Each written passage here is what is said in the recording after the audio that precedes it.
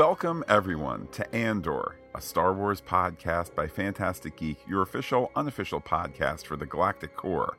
My name is Matt, and joining me in the repair bay is Pete. Hello, Pete. Rebels Unite. This is the ANDOR podcast by Fantastic Geek for ANDOR Episode 4, Aldhani.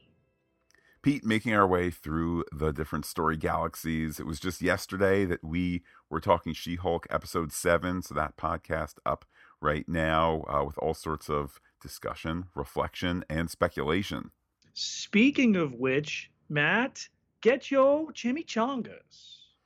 Yes, on the Pop Culture Podcast, we delivered, with the shocking Deadpool 3 news, we delivered one chimichanga of theory on the Pop Culture Podcast feed, added 2 more of those to the Patreon feed, that being a total of 3 chimichangas for patrons, and just still kind of amazed. Pete, you'll be surprised to hear that if you go on YouTube and find people have done a lip reading of that announcement, it's basically, it's a bunch of nonsense, like, and then I punch you, and then and then boom.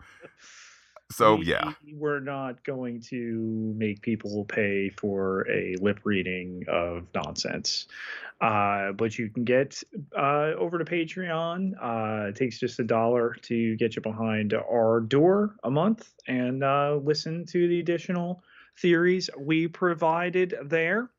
Additionally, Werewolf by Night, the first ever Marvel Studios special, thereby paving the way to the Guardians of the Galaxy holiday special, which, Matt, we can say now that the calendar is turned to October, is coming next month. Werewolf by Night hits this coming Friday, October 7th.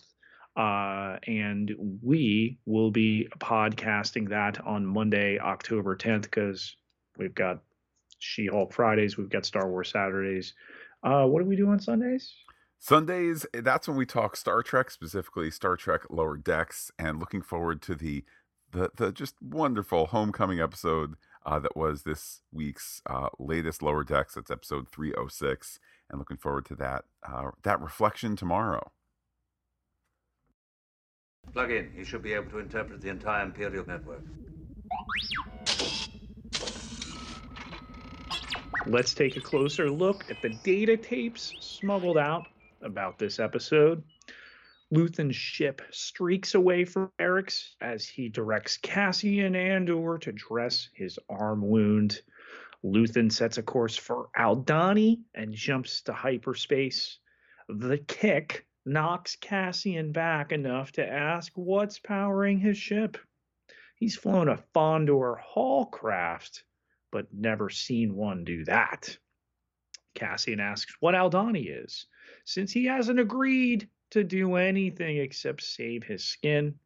Luthen gives him a sip of Mednog, and sees that Cassian has 2 options. He could drop him so he can run, or come with him and help him do something important, or he could kill him and take the ship. He offers him a chance to put a real stick in the eye of the Empire and get paid for it. Cassian wonders which of Alliance, Separatist, guerrilla, partisan front Luthen is, and says it's all useless. He would rather live. He fought in Mimban, where he was 16, after all, against Han Solo and the stuff that we never saw because of the time jump for 2 years, straight out of prison and into the mud, one of 50 that survived. But Luthen knows he was only on the ground in Mimban for 6 months after coming in as a cook and lived because he ran. Yummy, yummy Mednog. I look forward to that being a Galaxy's Edge edition at some point. So sweet, so medicine-y. It'd probably just be Gatorade and vodka or something like that. But I digress, Pete. Luthen imagines Andor's hate here. Why is that? Because on Mimban, the Empire had them fighting each other. And Luthen imagines that Andor would like to perhaps die fighting these Can I say it, Pete? Bastards. On Scarif with Jyn Erso after they transmit the Death Star plans to Princess Leia? It is. Look, this is one of the benefits of knowing for sure how you're going to end the overall stories. You could backtrack it there and go, well, for this fine speech here, isn't it better to give all for something that's real instead of cutting off useless pieces until there's nothing left? So there we go. I see what you're doing there, Tony Gilroy. As to the offer itself, the particulars of it, 5 days. It'll happen in 5 days. It's big stakes, big danger. If you survive and deliver, Andor gets 200,000 credits. The job is involving stealing the whole quarterly payroll for an entire Imperial sector. Pete, all of this made possible by the fact that they're using kind of, 1970s, 1980s type technology. And thank goodness they don't have, basically digital payroll the way it is now, where it just gets wired into your direct deposit account and so forth. Look what happens when you remain with the aesthetic of your setting. Space Bitcoin. On Coruscant, the capital of the galaxy, a female Imperial officer clad in white, carrying a briefcase, walks into the Imperial Security Bureau building where a meeting is held. Supervisor Grandi is talking about the Ryloth sector and resources. Major Partagaz is leading this meeting here. Actor who played Grand Maester Qyburn on Game of Thrones, just chewing this up, asks Grandy how she's going to target the resources she wants for the Ryloth sector. Well, that'll be anti-imperial activity, of course, but is she being intentionally vague? He wants specifics by the end of the day.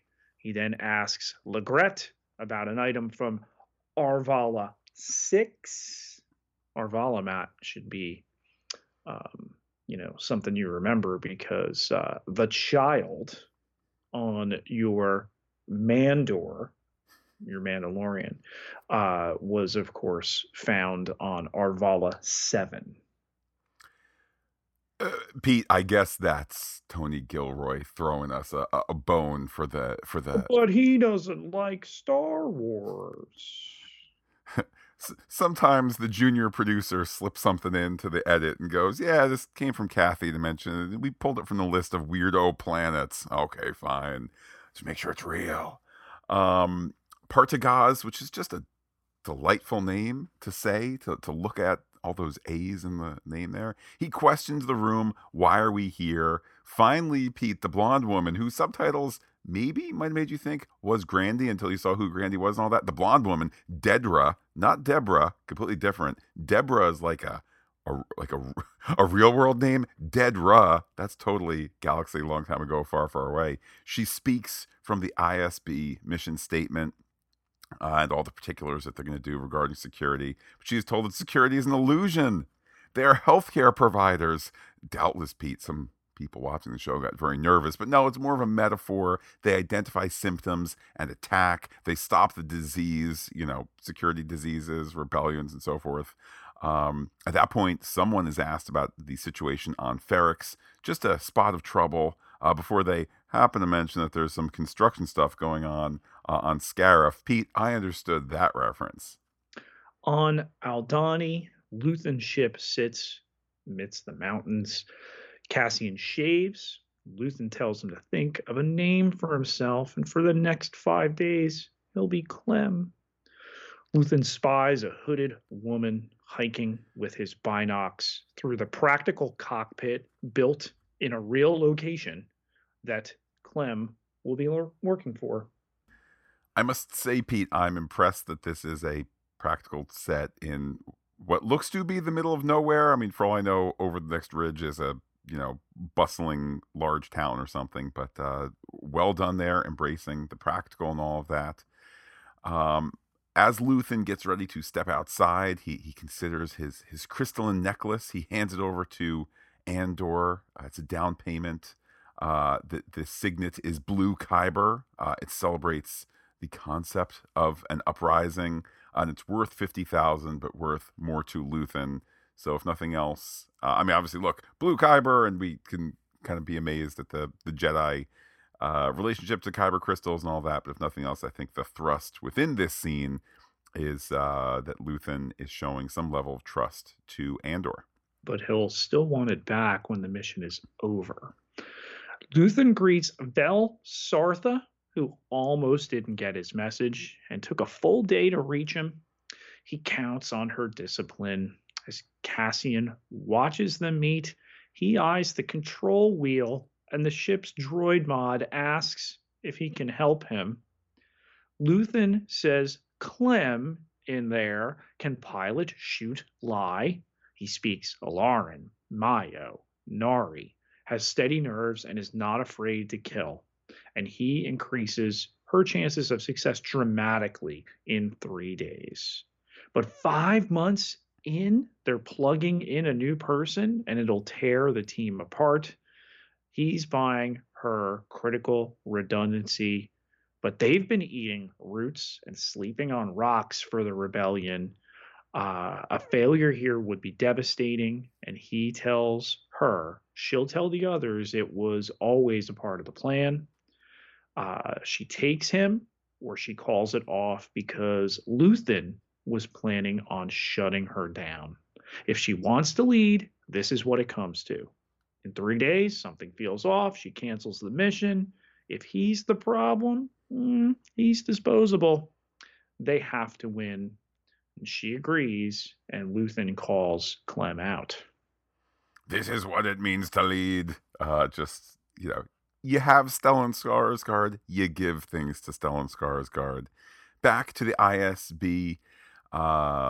Local blue shirts are now subject to Imperial searches. They're going to have to hand over the after-action reports. There's going to be an analysis of culpability. Chief Inspector Moustache says that he didn't have anything to do with this. And he wasn't even there. And he's told that's the point, which I'm like, ooh, filing that one away for future use. When I don't know, but it's difficult to argue around. This is an incredulous disaster. And as for Deputy Inspector Karn, who was so proud of his efforts, or would have been had they worked out, take solace that you won't be replaced in your job. You, in fact, have rung the final bell of corporate independence here. The imps are going to run the show here, and they're going to stay. Ding, ding. Pete, that's the final bell of corporate independence. Congrats. This meeting here on Morlana 1, conducted by Blevin, Lieutenant Blevin, is great for a variety of reasons. The outer office is getting boxed up and ransacked by the Imperials. These guys are getting the riot act read to them. A fully clothed Sergeant Mosk, Matt, tries to raise his hand to get a question answered, and of course Blevin shuts him down there. I say fully clothed on Mosk because I found out this week it's the same production team as the tremendously done Chernobyl miniseries that Skarsgård was also a headliner for. And this actor that plays Mosk, he played one of the real life miners who they were so uncomfortable called in to mine out, dig a tunnel in Chernobyl. They did it au natural. Wow. And realized that this week. I'm like, I have seen this dude before, but he had no clothes on and he was dirtier. And his real life counterpart died taking on this real mission to save 2 continents. Back to Vel and Cassian. They're walking in the hills of, Pete, what I believe the Star Wars production calls the outside. The outside is like a full world LED volume whose sunlight is lit by actually the sun. There's a whole universe of light, and it's realistic in a day-night nocturnal cycle. It's awesome. Yeah, it feels so authentic. But Vel says that Andor had better toe the line or there will be big problems. His name is Clem. She Well, doesn't know an Andor, just like she doesn't know Luthen. true. I'm erring on the side of just calling him Andor within the dealio here because Pete, I hope we get more of OG Clem in flashback. I guess time will tell for that. But what is the job, or what are some more specifics here? They'll be robbing the armory at the Aldhani garrison, and there's an Imperial presence that's very close. Andor balks. How many are there on the team? Well, with him, it's now 7. But wait, what's that? An excellent sound design, because if you listen carefully, you can hear what he hears. Well, they see them real quick before they fly over. If you look, you can see them between the mountains way back. And it's just a really well done scene. Again, Pete, using some of this this set dressing, which I believe is called The Nature. But they both hide, quick tuck in against the rocks, and just great moment as the TIE fighters crest the ridge, almost scarier than ever. And with that, the TIE fighters are gone, and Vel says they won't be back today, just part of their standard patrol, and let's get a move on. Dedra and her assistant review the Ferrix, which is misspelled in the report incident. 5 dead, 1 local, and 4 Primor security officers. The Starpath unit gives her jurisdiction because it was stolen from her sector, and she sends her assistant to Blevin's office for the info. He thinks it would mean more if she went, but she doesn't want to spark his interest. I will say, Pete, his style of pants, kind of like, I don't know, 1930s, 1940s Nazi pants. So I think we're maintaining a certain consistency here with the Empire. To Imperial dress. But I'm saying just a through line here in the costume design and all that. Okay. Back to Coruscant is Luthen as his ship approaches it. He's off screen as he calls for the ship to dock itself. He steps into a private area, perhaps one that was intentionally obscured. I'd love to just know more about this ship. He washes his face, puts on a wig, changes into some high muckety-muck clothes, pops on some of those rings. He's kind of trying on also his other smiling personality in private. Look, sometimes you write words for actors and sometimes you write stage directions for the actors, and Stellan Skarsgård doesn't need dialogue like, now I'm returning and I have to pretend to care. He just does it through the acting, and that's why you go and get somebody of his caliber. Clem asks Vel about where they are, and she explains 40,000 people used to live across the Highlands for centuries, but it only took the Empire a decade to clear them out to an enterprise zone in the lowlands with factories, new towns, and even Imperial housing. Aldhani, she says, has the unfortunate quality of being close to nothing and not very far away from everything, the perfect hub for distribution. They're supposed to be shepherds, nature lovers, mystics, dead enders, and they still have a way to go. Yes, in this area, mystics, but no Skeksis. That's a completely different story. Back to Dedra. She's going to see Blevin. She wonders why the paperwork wasn't handed over, on account of her request that she sent the deputy with the sweet pants. Blevin says that what's going on here is in his sector, despite her claiming jurisdiction. Love the figurative language here, how she's climbing the ladder, but must make sure that it is secure before climbing it up so quickly. Fine, she's going to go take it to Partagaz, and on the way out, Blevin says to her to not look down on that metaphorical ladder. And it's just, again, this is one of these situations of, Blevin, you don't have a ton of lines in this episode. You need to make every moment count, and he does. Vel and Clem hike through the night, and a man sleeps next to a rock with a rifle in the morning. as another man puts a blaster to his face and wakes him up and tells him if he rides with other revolutionaries and then one named Saw Gerrera and falls asleep on watch, they'll put his head on a pike for a laugh. The man who was caught sleeping is sorry and asks the other not to tell Vel. He won't, but he's going to make him tell her. Um, and she is on her way there, but with another person. They tell the others at the camp she's coming with this stranger as Vel walks past some many horned space goats. Vel introduces them to Clem, who she hadn't mentioned because she wasn't sure they would be able to get him there on time. She introduces Skeen, Tamarin, Nemec, and Cinta. They always knew they were a man short, and Tamarin asks to speak with her.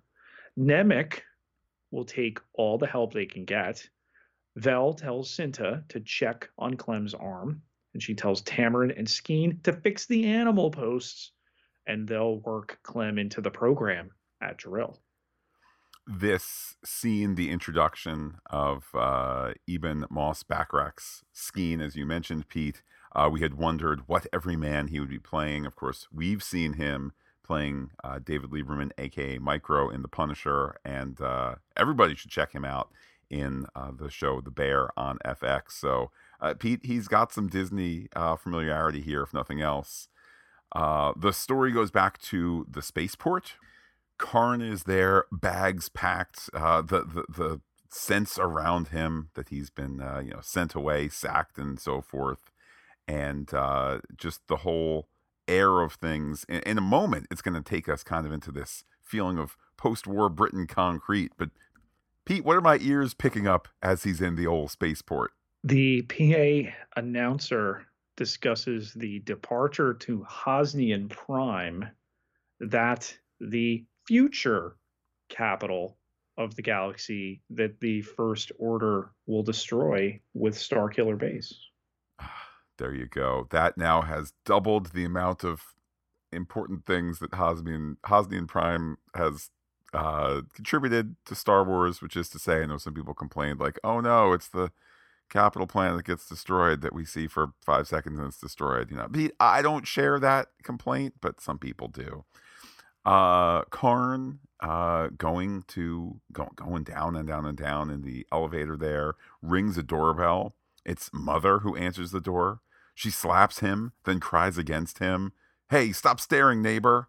They go into her apartment, and again, I just want to point out, this is another scene where there could have been lots of dialogue, like, I was so embarrassed when they told me you were fired, but now I love you that you're home, my boy. That would have been a perfectly fine scene to do. Polish that dialogue, make it a little bit better, or trust these actors to convey the exact same thing through, their acting. And I appreciate the choice that Tony Gilroy made. Cinta needs to clean Clem's blaster burn, and he moves the Kyber crystal to his pants pocket when she's not looking. She apologizes because they're saving the pain meds. Tamarin asks how Vel knows Clem, and she tells him he comes highly recommended. Skeen ascertains she doesn't know him, but she knows they need him. That's all she'll say because everything else is a violation of security. Tamarin can feel he's got brass, Clem does, and they can use a hand, but questions the timing. Nemec wants to believe in his belief of the cause, and Vel tells them she trusts Clem. Back to Coruscant we go. A very sweet speeder lands. Okay, Pete? It's almost as though Star Wars has baked into it some sort of appreciation of car racing culture from the 1950s or 1960s. I don't know. But who's it just there? Came from a space diner, no doubt. If only the license plate was THX 1138. But who's being driven in this sweet speeder? It is, of course, Senator Mon Mothma, who is visiting Luthen. I like again, kind of in this, we'll trust the audience and we'll let acting and other things do it, as opposed to like, ding ding, welcome to my shop where we sell things. No, we can work that into the dialogue in like 15 seconds. The audience can wonder, where are we? What are we doing? But Luthen is all smiles and open arms, so glad that she's visiting him in this happy place, this gallery of history. I understand you're here to do some shopping for your husband, perhaps military items. The staffer, Luthen's staffer, takes the driver aside. Hey, would you like to go shopping too? The driver says, no, I couldn't afford anything in here. Still, almost with a wink to the audience, the staffer says, let's go over there and look at some coins. That, as Luthen says, he has some special items in the back. Let's go in the back and talk loudly about these gallery of history things until it's then time to whisper.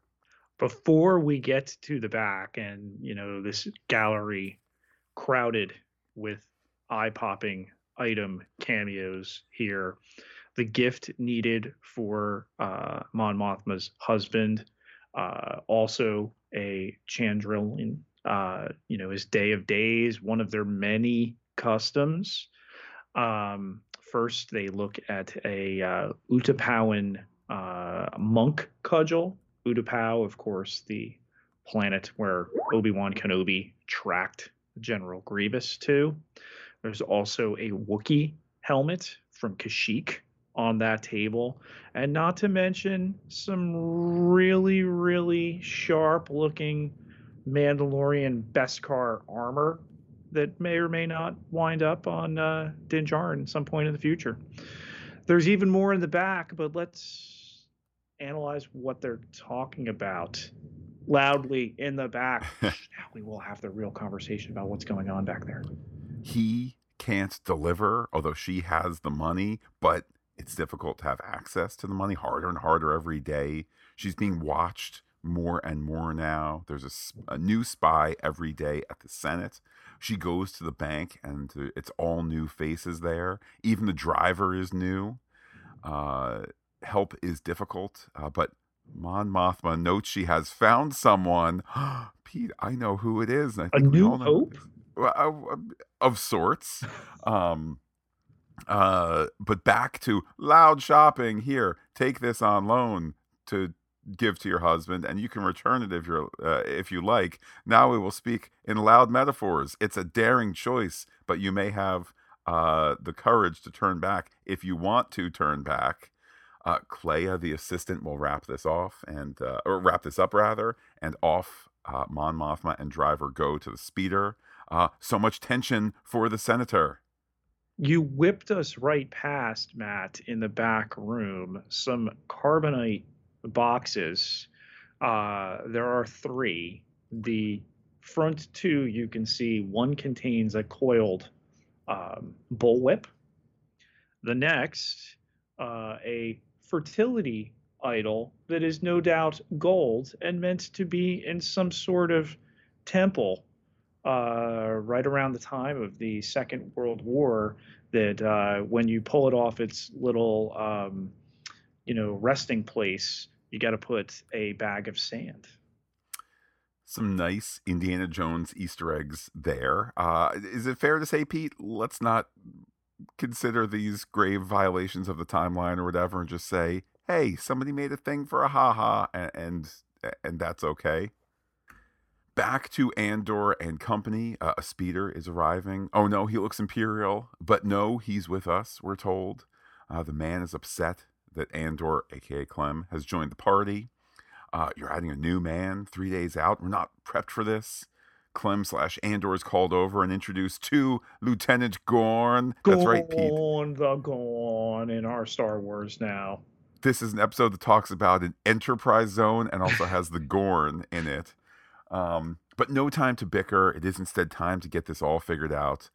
Gorn is trying to push all the attention to the lowlands. There's going to be an inspection for the higher up Imperials, and things are quickly changing. So, tension and motive to keep things moving.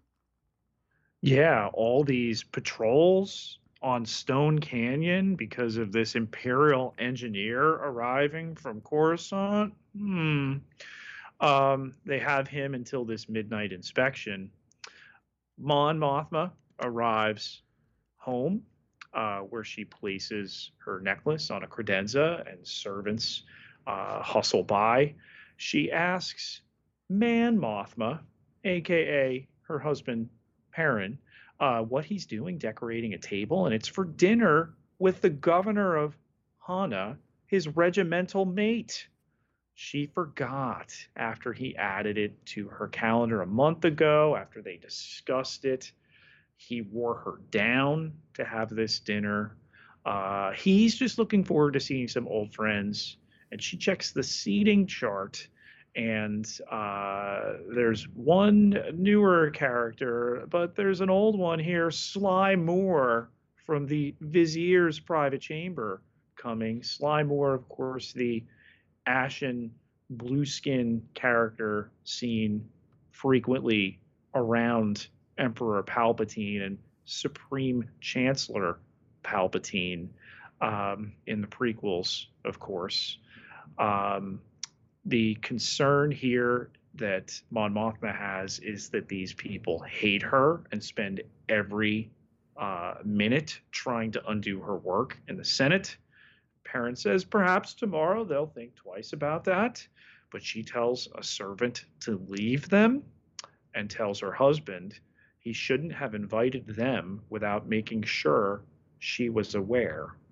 He says it's a bit late to cancel, but he will, and she tells him not to seat them near her. But he's taking care of that because she's at the boring end. He might be sitting with an intern down the other end. She's incredulous. These people have shut down the shipping lanes hither and yon. Folks out there. To Gorman, that's a Star Wars Rebels reference right there, kid. Well, Tony Gilroy, you can't escape the edit where they put stuff in there. Stop putting Star Wars in Tony Gilroy's Star Wars. Well, Pete, more on that in a moment. This notion of they've shut down the shipping lanes, people are going to starve and die. Maybe everybody can have a nice chuckle over this while we're all eating the third course. Perrin wonders if everything must be always boring and sad. Pete, just want to point out here, Perrin. Okay, Perrin, the spouse of a legacy Star Wars politician here. Pete, do you happen to know the name in Star Trek The Next Generation, the name of the spouse of the legacy politician Sarek, as shown in Star Trek The Next Generation? Sarah? No. Perrin! That's right. Oh. Three Star Trek references. Stop putting Star Trek in Tony Gilroy's Star Wars. Listen, just as your J.J. Abrams put an R2-D2 into Star Trek 09 when they warp to Vulcan, and in the wreckage there's an R2-D2 in the wreckage. What about Kelvin Ridge in The Force Awakens, Matt? It's all connected. Just as there was signaling to the other bunch, hey, I want to play story with you. I think Tony Gilroy secretly liked to go from 24 episodes of this to do, kind of a mature boots on the ground. Maybe this is your Starfleet Academy, but it's not aspirational, or maybe it's the Section 31 show Tony Gilroy runs. I'm telling you, Pete, he wants himself a Star Trek. Back on Aldhani, Vel explains that the Valley of Caves is sacred, and the Empire came 13 years ago and liberated the airbase 50 clicks west over their makeshift map. The Empire discovered the unique storage possibilities of the caverns and claimed the land for the Emperor and dammed up a sacred river. Aldhani garrison is a depot for supplies and weapons and the aforementioned payroll. She points to the crudely constructed observation tower and sentry defenses that protect the runway. Nemec says that piece is fragile because the rain gets in the glue. Pete, you call it a poorly constructed map. I'd like to call it a diorama here, okay? Intricate in its detail and so forth, imperfect as it might be.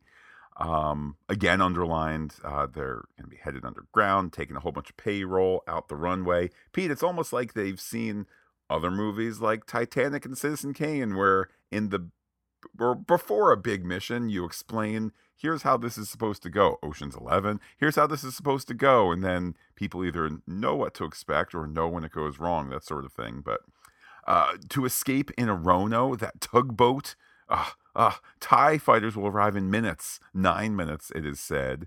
Andor/Clem saying this is a suicide run. And yes, because it is a suicide run, that's why there's only a 40-man garrison protecting against an attack that only stupid people would take. But there is the icing on the top here, the sacred rocks, this little part here on the diorama, not map, thank you very much. The Eye of Aldhani, it's a sacred spot. It's like seeing 50 meteor showers at once when the event happens, leading up to the eye forming on the horizon. Quite a thing to see. Some people still show up for it, just a few. But we're told that it's not actually a meteor shower as much as crystals hitting the atmosphere. But in the sky, it's chaos. And that's when I think we all go, oh, they know when the sky will be chaos. TIE fighters fly in the sky. They have calculated a safe trajectory to fly out that Rono tugboat-like ship. It will close the sky down for all but them, and that's their cover. So is Clem in? Pause. Let's get to it. On Coruscant, in the ISB headquarters, Partagaz referees a meeting between Blevin and Lieutenant Dedra Miro, tracing the theft that the tech, the Starpath unit, has gone through here. Is going to lead to activity in her sector. But Partagaz asks, is this worth the intra-office friction for something that just could be a robbery gone awry? She feels it's part of an ongoing effort, a rebellion. She has 3 similar case files on her desk. She's seeing a pattern. She has a feeling, repeated methods, similar items, gut instincts, but the Major points out that she came to them from enforcement. Here, they act on vetted and verified information. She should alert him when she has something more definite. It is floated that her gender is a hindrance to her career. Partagaz says, get your job done as stated. Don't get lost in the dust. And those TPS reports in, man. Blevin did his. He has 6 sectors. But again, this notion of kind of toe the line and you can fly quite high. Part of what's remarkable about this scene is, when is an antagonist an anti-hero? And the notion that Lieutenant Dedra Mero, we know she is sniffing out the rebel alliance that is slowly building in the next 5 years towards a successful theft of the plans and its first public victory in Rogue One, and shortly thereafter the events of A New Hope, etc., etc. So while I don't think we are rooting for her success, it's just such a remarkable scene because we know she's on the right path. We can see that the bureaucracy is boxing her out, and then the notion that she's being held back due to her gender. Partagaz is kind of implicitly behind her to be the best, and he's not biased against her and so forth. There's all this, like, we want her to do well, except, don't stop the Rebel Alliance, which we know will be successful and so forth. So that, Pete, is how you take a protagonist and give him a little, an antagonist, and give them a little whiff of anti-hero. It's a doubly great scene because, all right, I'll tap into the anti-Star Wars of Tony Gilroy. We've seen other scenes like this, and it's, don't make me tell Lord Vader you're a screw up. and it doesn't need to do that. So for that part, we'll score a victory for Tony Gilroy and his anti-Star Wars Star Wars. We go back to Clem and company, aka Andor. They're having a quiet fireside dinner. Some of the tech details are gone over. Here's your pad, study the ship, the garrison, all the Aldhani phrases. Read up Merc, eat, clean your bandage, and know it all by morning. She's got first watch.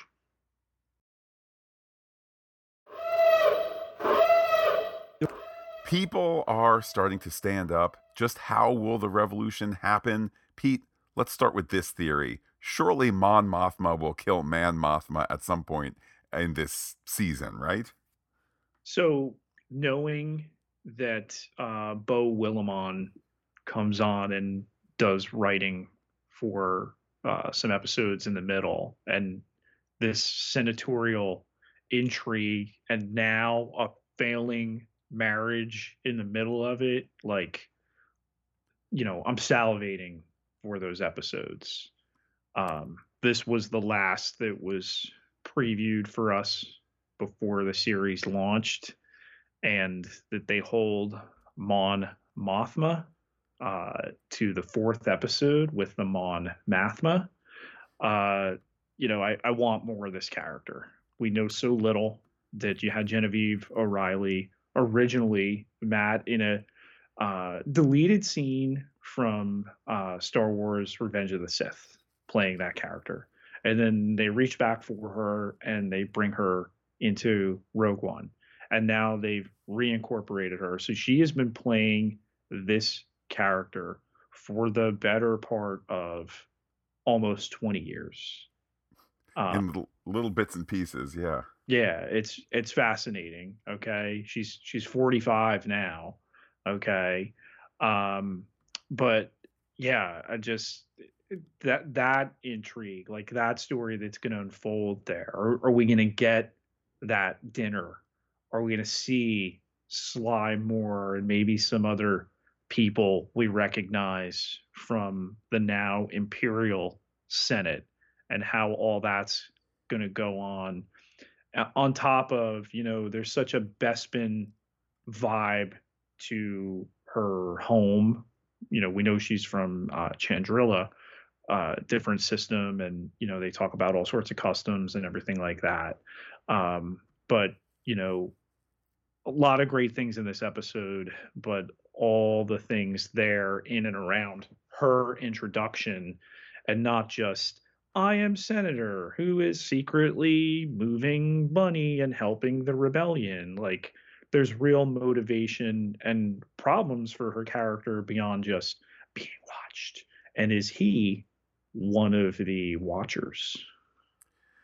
Well, I do think we are going to see that dinner. It's too delicious, no pun intended. It's too delicious a story opportunity to not have it.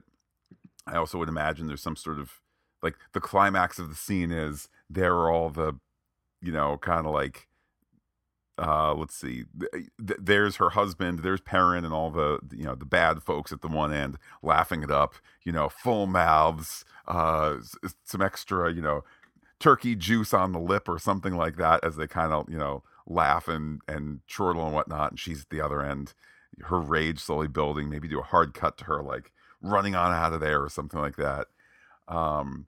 But yeah, I just think there's so much potential for this character here. Indeed, Pete, as you said, a character who we don't know very well. Let me ask you this: what do people who are in the familiar call Mon Mothma? Do they call her Mon? Does she have a single name of two words, Mon Mothma? What is it? Well, the joke, as I've already done here, she's Mon Mothma, he's Man Mothma. Do you just call her Mon, though? And then we have Mon Calamaris, one of which she knows, in Admiral Akbar. I got to think, like, every time you talk to her, she's Mon Mothma. Like, it's like, Peggy Sue. It's Space Peggy Sue. Yeah, I think certainly to have people going around saying, "Hey, Mon," That just look. We had enough As of that much in you episode have one. the we know we're not supposed to get Jedi in the series, but there's a Jedi with a Jamaican accent runs into Mon Mothma. Yeah, there could be real confusion. So Or surely next. Senator Binks. Hey, Mon. There you go. See, it's getting better and better.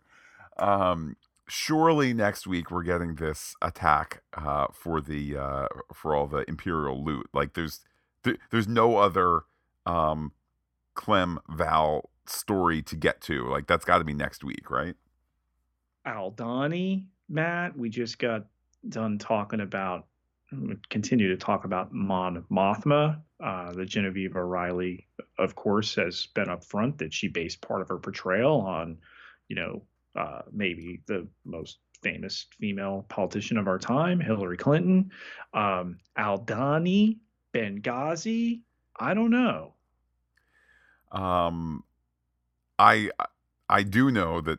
Well, I would bet very much that we get that next week, and too much potential for it to go wrong. I mean, yes, on the one hand, as you pointed out, Pete, we're a third of the way through the season, and next week is already episode 5, if you can believe it, and all of that. But with so many episodes to go, going all the way to 12 episodes this season, we're approaching the midpoint. There's way too much story ahead for this to be a clean job, and they get out after a rousing chase, and they get out as TIE fighters are destroyed by not meteors but rather crystals hitting the atmosphere all around them in some sort of fireworks explosion. Like, it must go wrong. That's my prediction. We already care way too much about poor Nemec. He's a dead man. Vel, I believe we've been given too much to believe that she won't perish. So I think she'll stick around. And then the others, their uniforms look a little red, Matt. What other theories do you have? What is powering Luthen's ship that impresses Andor? He's been around the block, and the kick there with the hyperspace at the beginning, and then that he even eyes the ship to steal before committing to this mission. Yeah, it's not only notable for its own story merit, like, look, we're calling attention to it, we can circle back to this later, but to my knowledge and to my thinking, the only time we've ever really spent any other Star Wars story time talking about a fast ship is the Millennium Falcon, and how it was actually the computer calculating a route because of dialogue that George may have actually meant it was just fast, but he used science fiction words and it's actually calculating the route. Okay, fine, whatever. My point being just the notion of, like, it's very unusual to have a souped up super fast ship, I guess, of this size, and going to hyperspace with emphasis is unusual. So I feel like there's not a lot of Star Wars context for it, but again, they're kind of planting a flag and saying we're going to return to this with some sort of explanation or whatever it might be at a later point. What that would be, I honestly don't know. So that Andor is established in this episode as having fought for the natives on the mud world of Mimban against the Imperials, one of which was Han Solo, is a lot of fun there. And then that Luthen knows the real story. No, you lied about that. I know all about you. You were a coward. And part of a scene that really is hammering home what I think the story did a very good job of doing more than floating it in the last episode, but I think the purpose of that scene is to really hammer home Luthen is out here recruiting big players for for what will be the Rebel Alliance. We know that things are increasingly approaching a breaking point where the rebels are gonna the rebels are gonna have more and more success and all of that. But again, this notion that Luthen is out recruiting is a lot of fun. It's obviously giving upward momentum to Andor, but you wonder who else is Luthen recruiting, whether it's it's probably not legacy characters, but it could be fun in 4 or 5 episodes to say, look, here's somebody else, and it could be a brand new delightful character. That Ryloth is called out in this ISB meeting in the beginning, a big source of resistance and rebellion all the way back to the Clone Wars and to Star Wars Rebels. Of course, Hera Syndulla hails from Ryloth.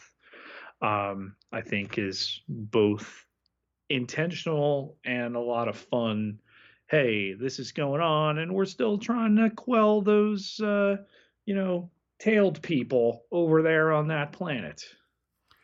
Yeah, and I would say, I know we're kind of having a bit of fun here at the expense of Tony Gilroy. Make it real, get Star Wars out of my Star Wars, which I think we are slightly over characterizing it with get Star Wars out of my Star Wars. But if nothing else, I mean, look, Tony Gilroy has bosses above him, and it wouldn't be Star Wars if they weren't making the universe seem knit together. And of course, they have no end of people where you can say, give me a planet that would continue to be a source of some trouble, particularly in the, rebel front or local front.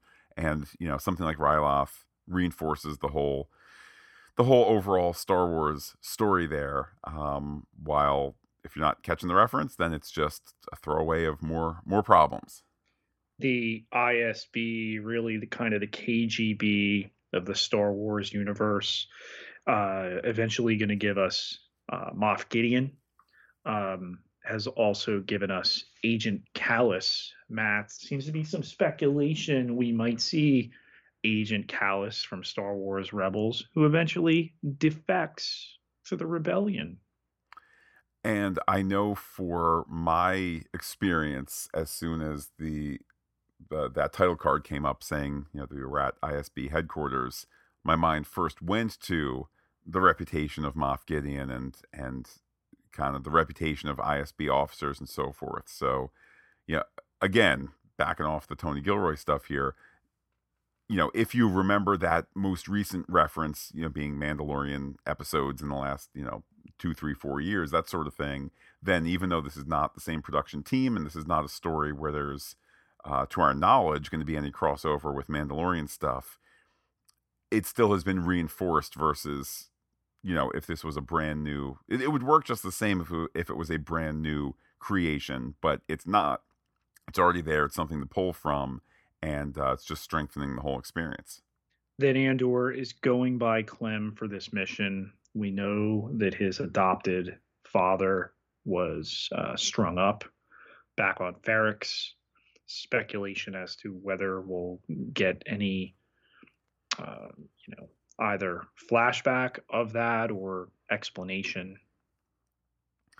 I would hope that we would. I know I had posed the question last week. Are we going to get more of these Ferrix characters? And while, like you look at the posters and things like that, the answer is almost certainly yes.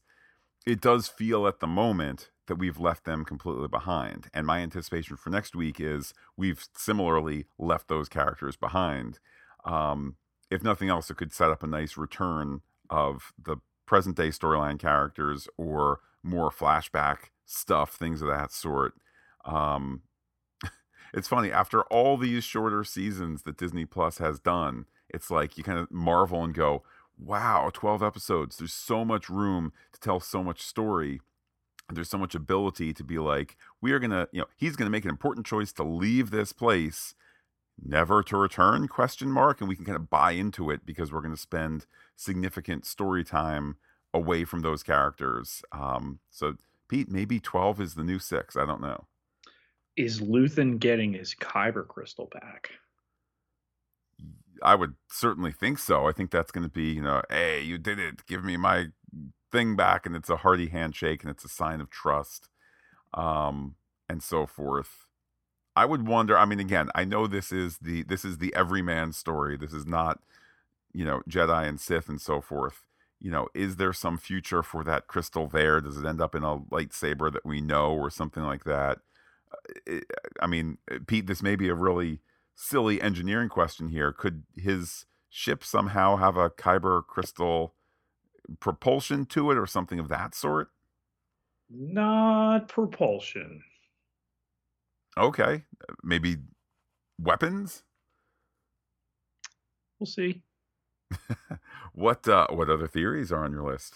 Is Karn being radicalized? This idea that he was playing corporate cop, he's at the heart of this colossal screw up because he went too hard. All right, again, credit Tony Gilroy. Star Wars in the past would be like send a guy to break his neck by squeezing his fingers, and he will act and fall dead. And instead it's the disgrace going home to mom here, who's already heard about it, who's ashamed, yet he remains her son. Could he be radicalized to the rebellion? I was wondering, could he be radicalized to something worse? Now, it is kind of a little bit more difficult to imagine something worse than the Empire, worse than the ISB, which Would is. they take him based on this screw up? Like, yeah, there's no doubt about it. He idolizes the Empire. He, fits his uniform differently. He's all about the rules and, unrelenting. Um, but, you know, did too much. And you wonder, could he learn the error of his ways and do better? I think the way the episode uses him is interesting. If the episode was done, if the series was done with him, it could just be like, take these blue shirts away or take him out back to be shot. And you kind of go, oh, I thought we were headed towards something, but now it's the bigger fish that eats the smaller fish. Now I'm scared of the bigger fish. That sort of thing. The fact that he does go home to mom, that she does have shame and happiness that he's returned home under those circumstances. Shame at the circumstances, happy that he's home. Again, if you didn't kind of know, well, he's on the poster and here's where he is on the bill, the order of when the cast is billed and all of that, you might think the story is done with him. And indeed, if we had a 6-episode season or a 7-episode season, you'd say there's no way there's the time for him to come back in 2 or 3 episodes. The fact that we do have this larger time here, I don't know. I feel like there's a better story to be told where he somehow becomes, kind of an extremist militia, anti-rebellion person than pro-rebellion person. Although I think it is interesting to ponder, we know the Rebel Alliance are the good guys because it's good versus bad, and we know the whole Star Wars makeup of things. It is worth keeping in mind, that there are equally radical people on the bad end who could be out somewhere in the world of Star Wars or in other worlds, training out there in the woods for the big day that they need to have their insurgent attack against things and so forth. I think that's, among other things, it's part of this.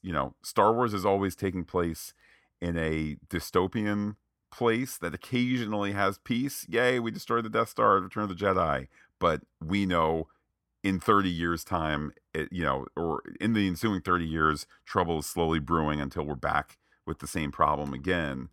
So it'll be interesting to see, is he a tool of improvement or a tool of further dystopia? These early rebels and this inter-cell secrecy, the group doesn't know about Luthen. Vel keeping secrets, and you're not going to tell them about him, and so on and so forth. It establishes all the specter of having your mind probed by the Force, or droids that have needles on them and other instruments of torture, yet doesn't come out and say it. Certainly, the Empire has its secrets. I do find myself fascinated by the idea that these rebels are managing their secrets as well. I can only imagine that this is how it's done. French Resistance, World War II, things of that sort. I must confess, I don't have the knowledge to say, hey, I know this is how it was done. But it certainly lends an authenticity to the only way to run this kind of operation, which is if these 7 people go into the garrison. Obviously, we know Andor is not getting caught and captured and tortured and gives up all the information and killed. But if that happens, well, it's only as far as, well, not for nothing, Vel's been told he's expendable. So if the troops are closing in, what's Vel's number one job? Oh, there's no way out. Shoot Andor, Clem. And then, not for nothing, she's the only one who knows of the Luthen connection. So it might be up to her to solve that particular problem before the troops get to them. But how it really is this appropriately paranoid, self-contained operation. Is Mon Mothma's someone who can help that she tells Luthen about Bail Organa, or is it a younger senator?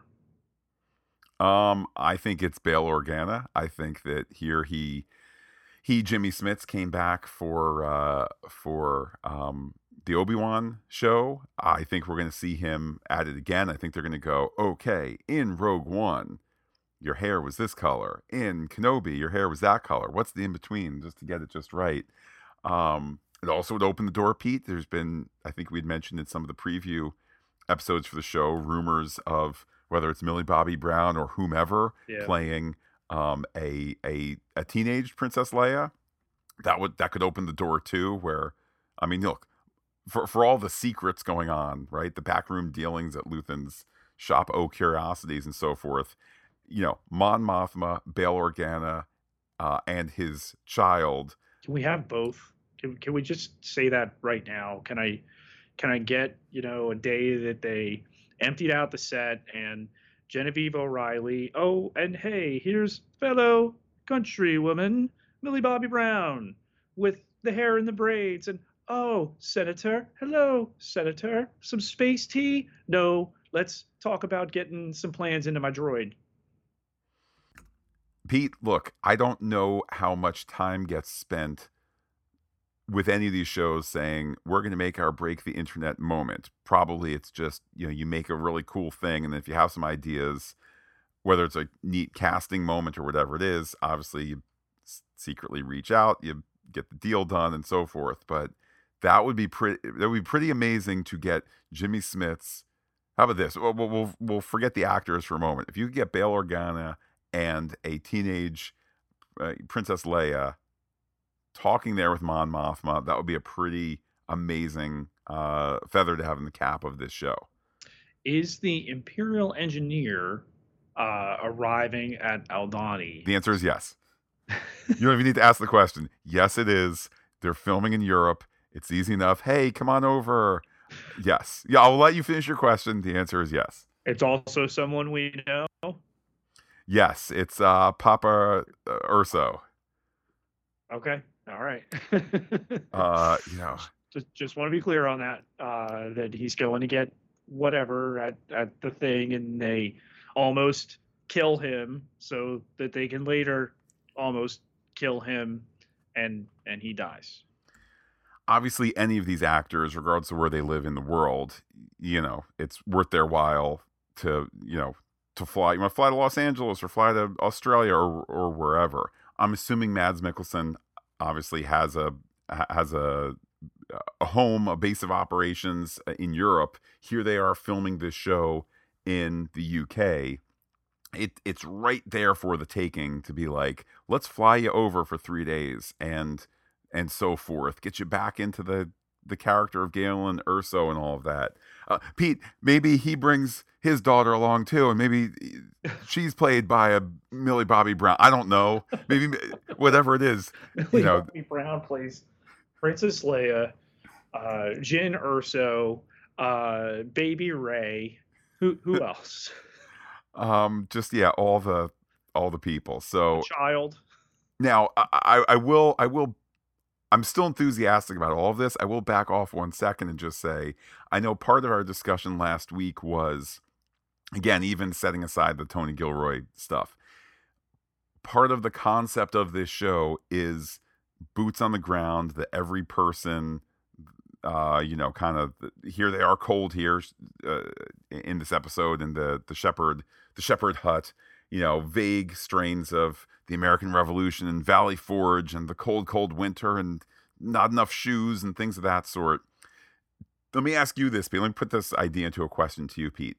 Does the show lose some of its Andor-ness, not in terms of the character, but does the show lose some of its, the small person's rebellion? Does it lose some of that if all of a sudden we have the episode where there's, Jimmy Smits, Millie Bobby Brown, Mads Mikkelsen, and they're all standing around, at the Millennium Falcon factory or whatever. Obviously, I'm taking it a bit above and beyond, but is it in the nature of the show to bring some of these characters in? Yes, so long as you stay to the titular character. You can't have an episode of Andor in which there is no Andor. And, Diego Luna has said, ensemble drama. We know the big deal about the 200 plus speaking roles. And, he can only be on screen so much that all these characters will ultimately interact with him, at least the majority of them. I mean, is he going to meet with Mon Mothma? If not, she's just going to be aware, oh, I just reallocated funds so you can pay this guy Luthen. Like, he's the connective tissue between, and the era mystery that he continues to add to this to work in both worlds. But yeah, I definitely think they could, on the topic that you talked about before, and these potential break the internet moments, like, that's a writer's room discussion.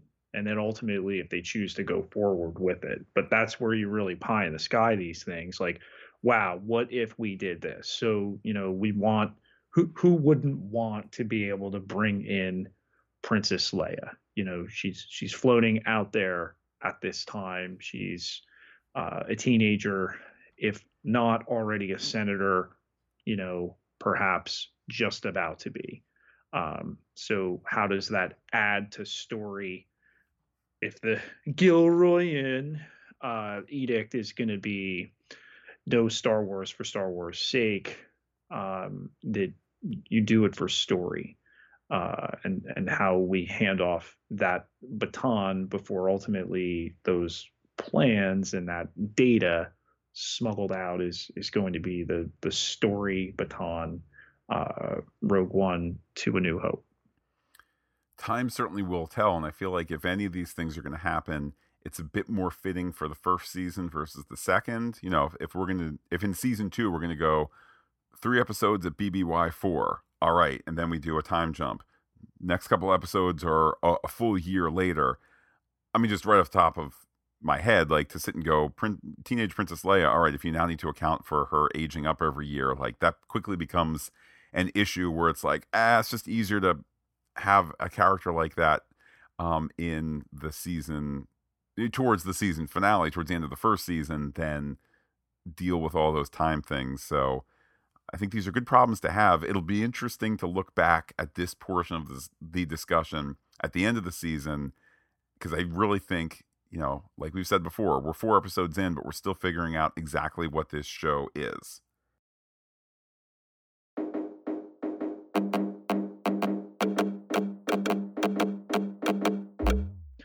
Our rebel spies have sent us some secret transmissions.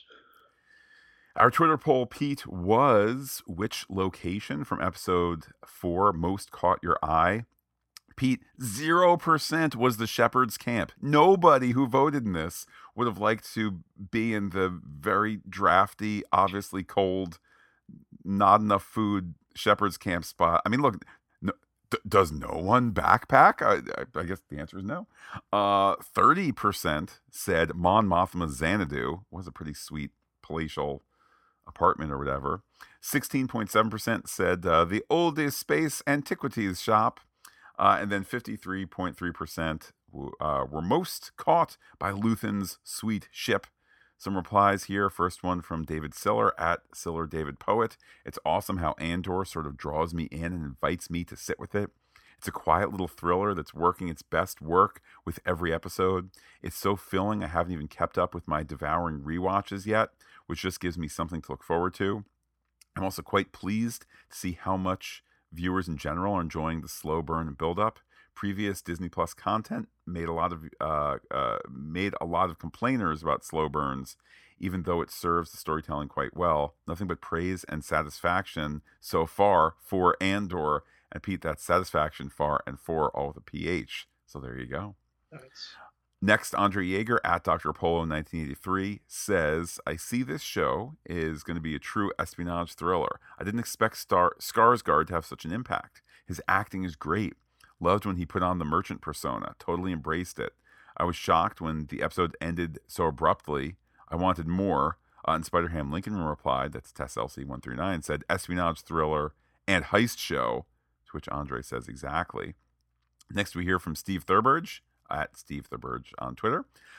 Switching from 3 episodes down to 1 was a bit jarring, but really enjoying the deep story within the Star Wars framework and not a stormtrooper, Jedi, or lightsaber in sight. Excited to have 8 more of these.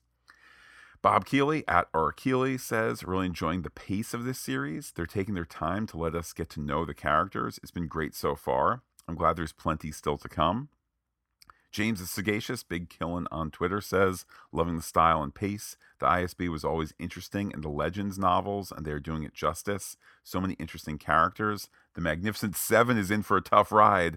Oh man, Pete, I had not even made that connection there. How did things go in the Magnificent Seven / the Seventh Samurai? They all lived, right? I'm not so sure about that. Noel Gardner at Noel Camille says, I heart emoji the corporate bureaucracy of the Empire, complete with its office politics. Watching the seeds of the rebellion from the ground level is very interesting.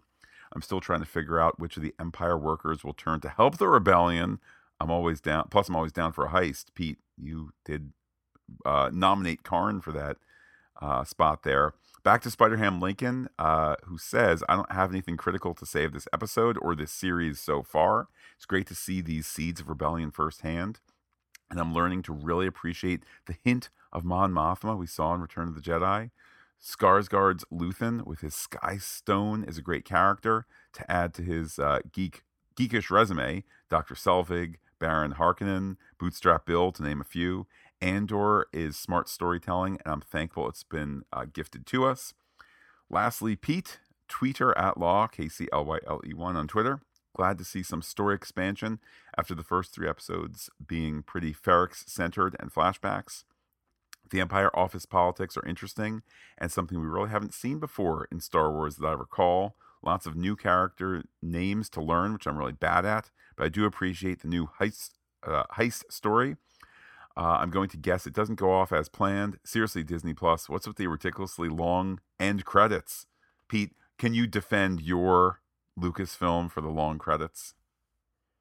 It's not just Lucasfilm, it's Marvel as well. You know, you look at the size of the file and then you're like, all right, minus 7 minutes.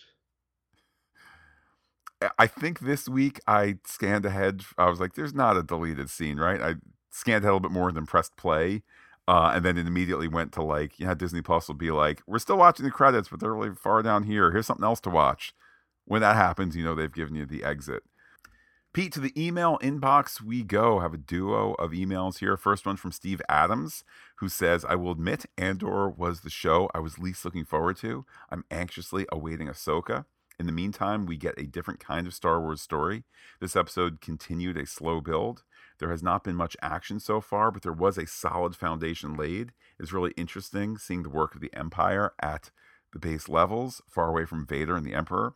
It was also very satisfying seeing the Deputy Inspector get his comeuppance for his disastrous decision-making. I'm still not sure I will like this more than The Mandalorian or Kenobi, but I am intrigued enough to keep watching. Until next week, stay fantastic. Pete, that from Steve Adams. Last email, Pete, comes from Stacy, who says, Welp, I still like the look of Andor, but I want to retract the gritty and realistic and take back Tony Gilroy's wings. Sheesh, why do people need to dog on the precursors to show their making? Your show wouldn't exist if it weren't for all that came before. Sigh, I like it better when I don't know about all this nonsense. That isn't a dig on y'all for talking about it. I just get grumpy when people think trashing something people loves makes them seem intellectual or whatever. Pete, I kind of like that she's dumping on Tony Gilroy here. Like, relax, dude. You're making a space shoot laser show. Yeah, Anyhow, so Kathleen, I don't want to call it Star Wars. I'd like to call it Celestial Space Battle. Back to Stacy. Pete, she says, anywho, Aldhani was a great episode. I expect Stellan Skarsgård to be good, of course, but his portrayal of Luthen's different aspects is amazing. Loved the detail of him getting into character after he donned the clothes and wig of the antiquities dealer. Also loved getting more on Mon Mothma. Vela's a great character, annoyed at Luthen for dropping Clem on her team, but then making the case for why he's needed is, as Luthen said, being a good leader. I can't wait for the heist, Clem piloting a box freighter to outrun TIE fighters. I whooped when I saw them. And Space Crystal Light Show. It's going to be great. As always, looking forward to your thoughts. Pete, that from Stacy, a.k.a. Stingray, a.k.a. TrekGirl88 on Twitter. This 5th episode and the heist of the payroll coming up here. Yeah, can't wait for Wednesday morning. Pete, this entire thing made possible not by a heist from the Imperial payroll, but rather by those who support us on patreon.com/fantasticgeek. They are our Rebel Alliance, keeping us listener supported. Everybody who contributes gets access to exclusive podcast content, all sorts of levels to contribute at. But as we said at the top, takes just $1 to get in there. Get yourself some chimichangas, spit in Imperial food, all that good stuff. Can't contribute this month, get over to Apple Podcasts. We could really use your help. Give us a review in seconds to this podcast feed, to the She-Hulk podcast by Fantastic Geek, to any of our 32 feeds. Helps us immeasurably. And indeed, Pete, let's keep the conversation going for all those things, particularly since this is the month that She-Hulk will end, then Lower Decks will end, and we have the ANDOR full November. How can people be in touch with you to talk about any of these things? You can find me on Twitter at Peter, Pieterj, Ketelar, Ketelar, 12,748 followers. Can't be wrong. And while I'm personally on Twitter as Looking Back Lost, do be in touch with the podcast. Comment on fantasticgeek.com. Check us out on Twitter, Instagram, and Gmail, where we are Fantastic Geek as well. But wait, Pete, there's more. Facebook.com/fantasticgeek, all one word with the P and the H, like it today. If you're listening on the Pop Culture Podcast feed, back tomorrow for Lower Decks. And then next week, we'll only podcast 4 things: She-Hulk, Andor, Lower Decks, and Werewolf by Night. For now, though, Pete, I will say adios to all our listeners and give you the final word. Must everything be so boring and sad?